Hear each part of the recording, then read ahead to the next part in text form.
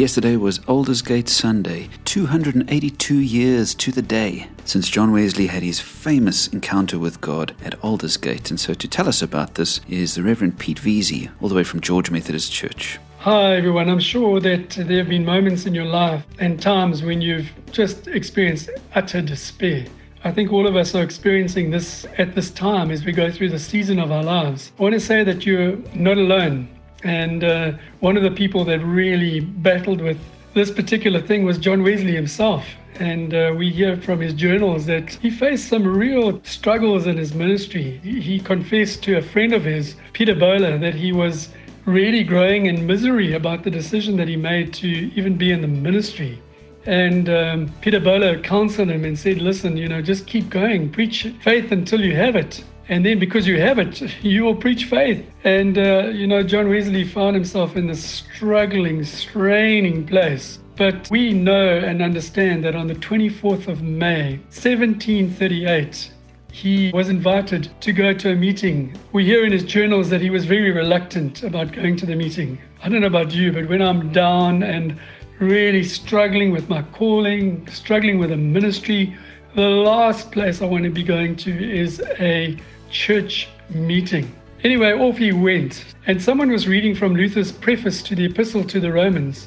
And in his journal, it says that while he was describing the change which God works in the heart through faith in Christ, he says, I felt my heart strangely warmed.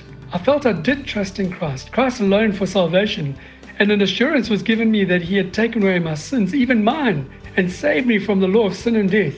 And so as John Wesley experienced this moment in his life, he experienced something of the warmth of his heart and an infilling of the Holy Spirit. And in this time, I think he shifted. There was a real shift in gear from that sense of despondence and despair to hope and joy and action and delight in the fact that the Holy Spirit was able to teach him things and enable him to find things. And so as John Wesley went on, there was a real transition from that moment on. His Methodism and Methodists became a national force. He rode thousands of miles and went to different people, different communities, filled with the Holy Spirit and preaching the gospel, the good news. It says in his journal that he almost felt that he was breathing out over them the Holy Spirit as he preached. And so there was a real life change in his life. And, when I reflect on this, as much as we find ourselves in situations where we are down,